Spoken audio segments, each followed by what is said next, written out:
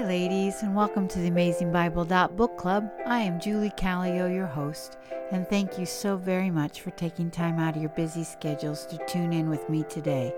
If by chance you want to contact me, you can do that at theab.bc.pc@gmail.com. Today we are looking at the Apostle Paul's letter to the church in Ephesus.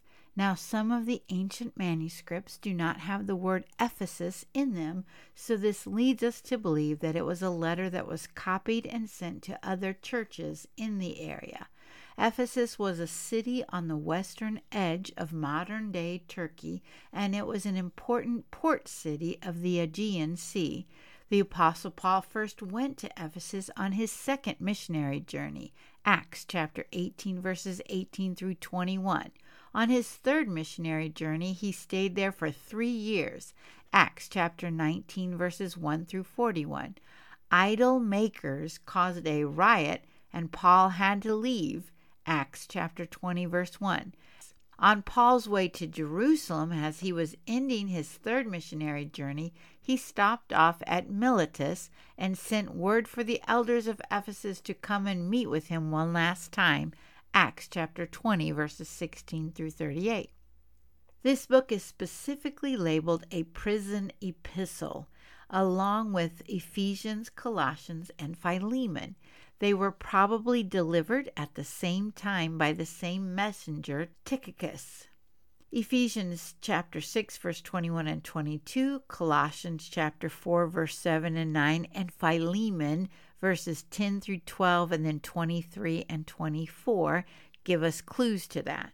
They are called prison epistles as well as Philippians because if you remember, after Paul went to Jerusalem, he was arrested because of the Jews. He was put on trial, and then because Paul was a Roman citizen, he appealed to Caesar, so he was sent to Rome. This story begins in Acts 21 and ends in Acts 28 with, and he stayed 2 full years, this was under house arrest, in his own rented quarters and was welcoming all who came to him, preaching the kingdom of God and teaching concerning the Lord Jesus Christ with all openness, unhindered. I still remember one commentary of Acts read, "The gospel was unhindered while the preacher was in chains." Ephesians chapter 4, verse 1, Paul said, "Therefore I, the prisoner of the Lord." And in Philippians chapter 1, verses 19 and 20, and in Philemon verses 22 and 23, Paul expects to be released soon. And in Colossians chapter 4, verse 18, Paul asks the church to remember my imprisonment. As for the date, we know that Rome burned in 64 AD, and historians are pretty sure he was released from Rome before then, so the possible date is AD 60 to 62. This letter is set up like Paul's other letters. The first half, chapters 1 through 3, show us who we are in Christ, and he covers various theological points. And then the last half tells us what we are to do in Christ, the ethics of a believer. The key phrase of the book is in Christ. This letter was sent to strengthen and encourage the Ephesians and believers everywhere to stay faithful to the Lord. Now, with that said, let's do a quick overview of the letter. One thing I want you to notice in chapter 1 is how many times Paul said him or his or in Christ or in him. In his introduction, Paul has no need to defend himself because this letter goes to his friends. He has his typical introduction using grace and peace, and then in verses 3 through 6, Paul focused on God the Father's role, who blessed us, chose us, predestined us, and has made us accepted in the Beloved. Then verses 7 through 12 focus on the Son's role. In him, the Son of God, Jesus Christ, we have redemption, forgiveness of sins, wisdom and knowledge, and an inheritance. In verses 13 and 14, we see the Holy Spirit's role, who sealed us and guarantees our inheritance. Starting with verses 15 through 23, Paul writes a prayer for the church. He prayed that they would grow in their knowledge of Jesus and that they might be enlightened to know the hope of his calling. The end of chapter 1 reads, "And he," meaning God the Father, "put all things in subjection under his feet and gave him as head over all things to the church, which is his body, the fullness of him who fills all in all." Believers in Christ are the body of Christ.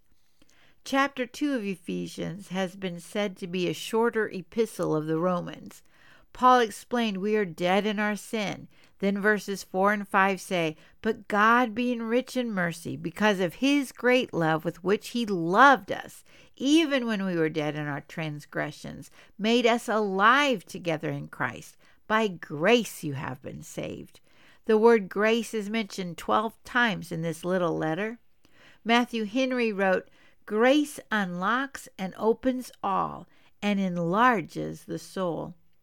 Ladies, please don't forget that God the Father loves you, and it is a great love. That is why he sent his son Jesus, who died, and God raised him up, and he is seated in the heavenly places. And when we believe, we too are raised and seated with him. Then we have these wonderful words, verses 8 through 10. "For by grace you have been saved through faith, and that not of yourselves. It is a gift of God, not as a result of work, so that no one may boast. For we are his workmanship, created in Christ Jesus for good works, which God prepared beforehand so that we would walk in them." The word of creation can be translated masterpiece or poem.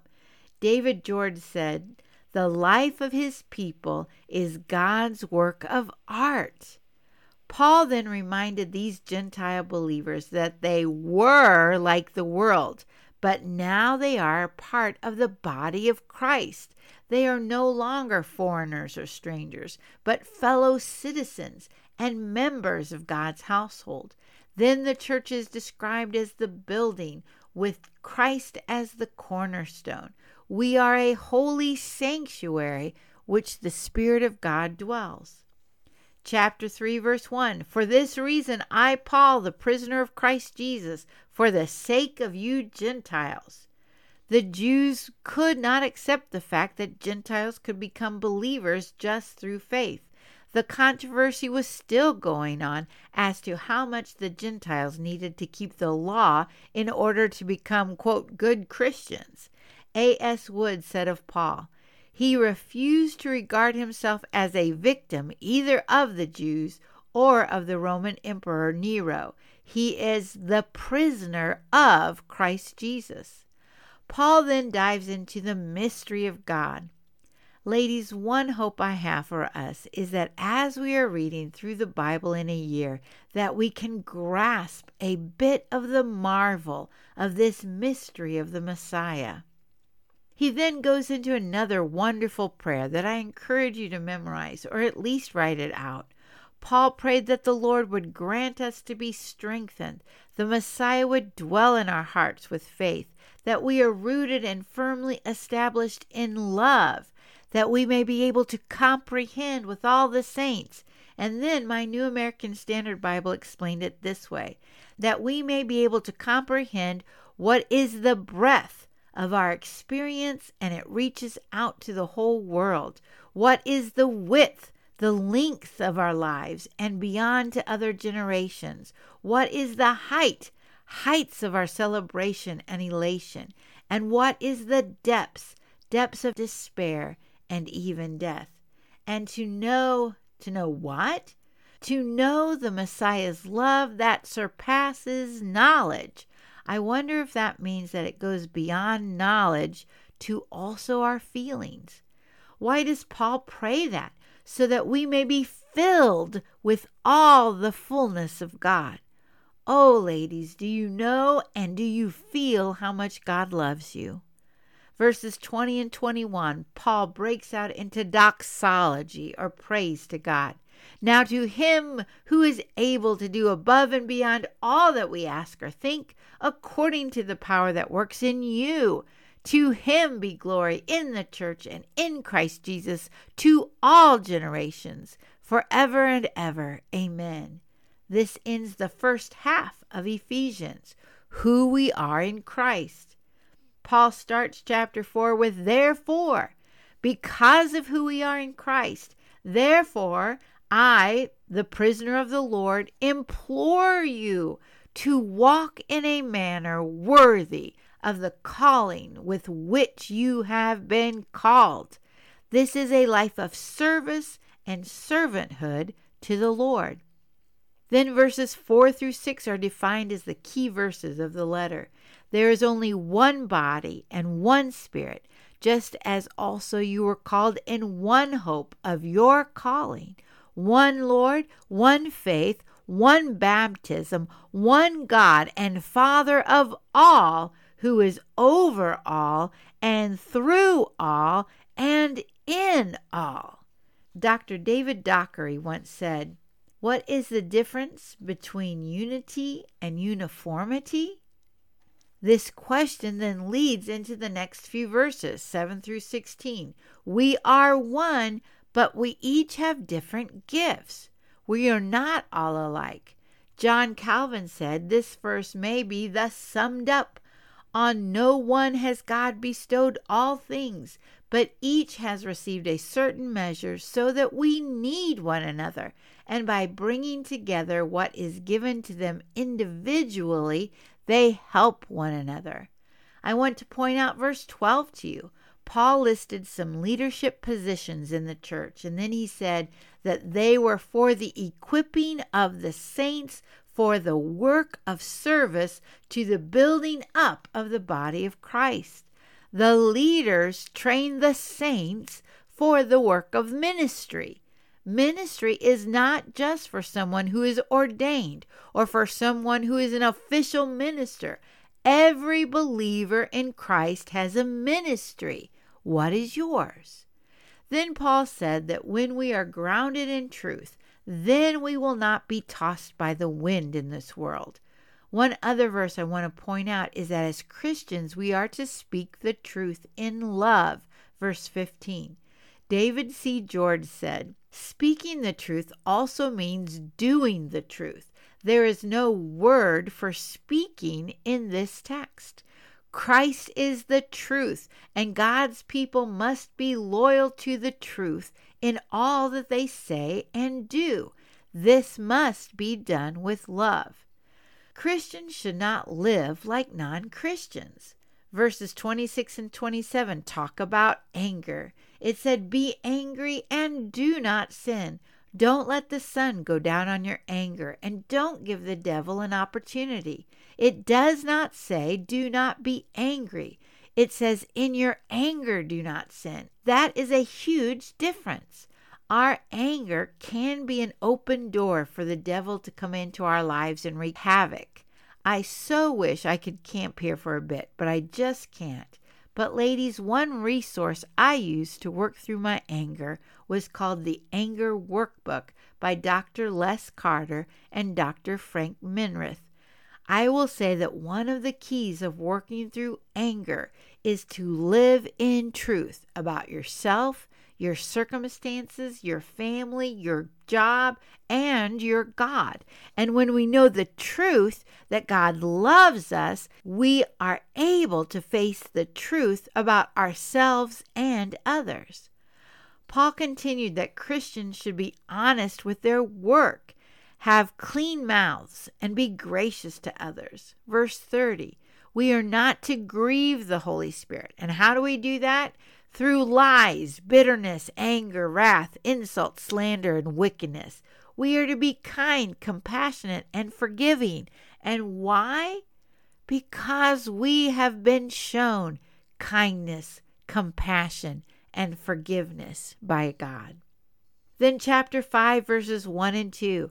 Therefore, be imitators of God as beloved children, and walk in love, just as Christ also loved you and gave himself up for you, an offering and sacrifice to God as a fragrant aroma.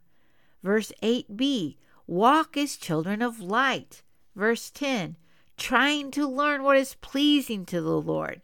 We put away evil things. And then verse 16, making the most of your time because the days are evil. Verse 19, speak to one another in psalms, Old Testament songs, and hymns, songs directed to God like How Great Thou Art, and spiritual songs, Christian songs which we sing to one another like we have come into his house. We are to be people of thanksgiving and of submission one to another, verse 20. Then verses 22 and through 33, Paul speaks of the mystery of marriage and how it represents the marriage of the Lamb. Jesus is the groom and the bride is the church. Time does not permit me to go into detail here, but I do want to point out that women are not called to submit to all men. When a woman gets married, she chooses to submit to her husband. It does not say that husbands are to make their wives submit. Plus, there is more written about how the husband is to love the wife than there is about how a wife is to submit to her husband. One other thing to note is that in verses 31 and 32, Paul quotes from Genesis chapter 2, verse 24, about how the husband is to leave his father and mother and be joined to his wife, and the two become one flesh, one flesh. Then Paul expounds that this mystery is profound because he's talking about Christ and the church.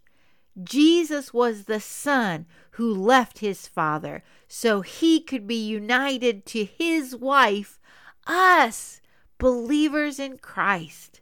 Wow. Then chapter 6 continues with relationships. Children, obey your parents, and fathers, don't stir up your children to anger, but instead bring them up in the training and instruction of the Lord. I heard a phrase once, rules without relationship results in rebellion. Then Paul talks about the relationships with slaves and masters, but as Christians we are to work as unto the Lord, not unto people. Masters are to remember that they also have a master in heaven that they will answer to. Then Paul says the way we can walk in the Spirit is to put on the full armor of God so that we can resist the evil one and stand. We can stand in the belt of truth, breastplate of righteousness, shod our feet with the preparation of the gospel of peace, put on the shield of faith, the helmet of salvation, and then it is said we have two offensive pieces of armor, the sword of the Spirit, which is the word of God, and prayer. Paul asked for prayer because he is an ambassador in chains. Then Paul said his closing words and explained how he was sending Tychicus, the beloved brother and faithful minister in the Lord. Verses 23 and 24, peace be to the brethren and love with faith from God the Father and the Lord Jesus Christ.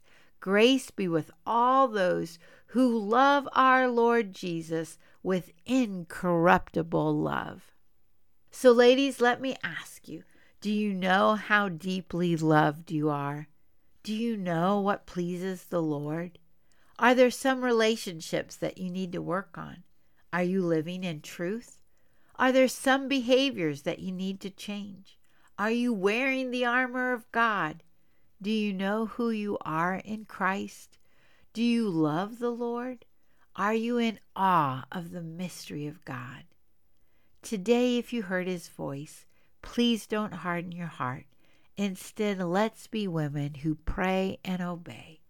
Until next time, and thank you so much for listening.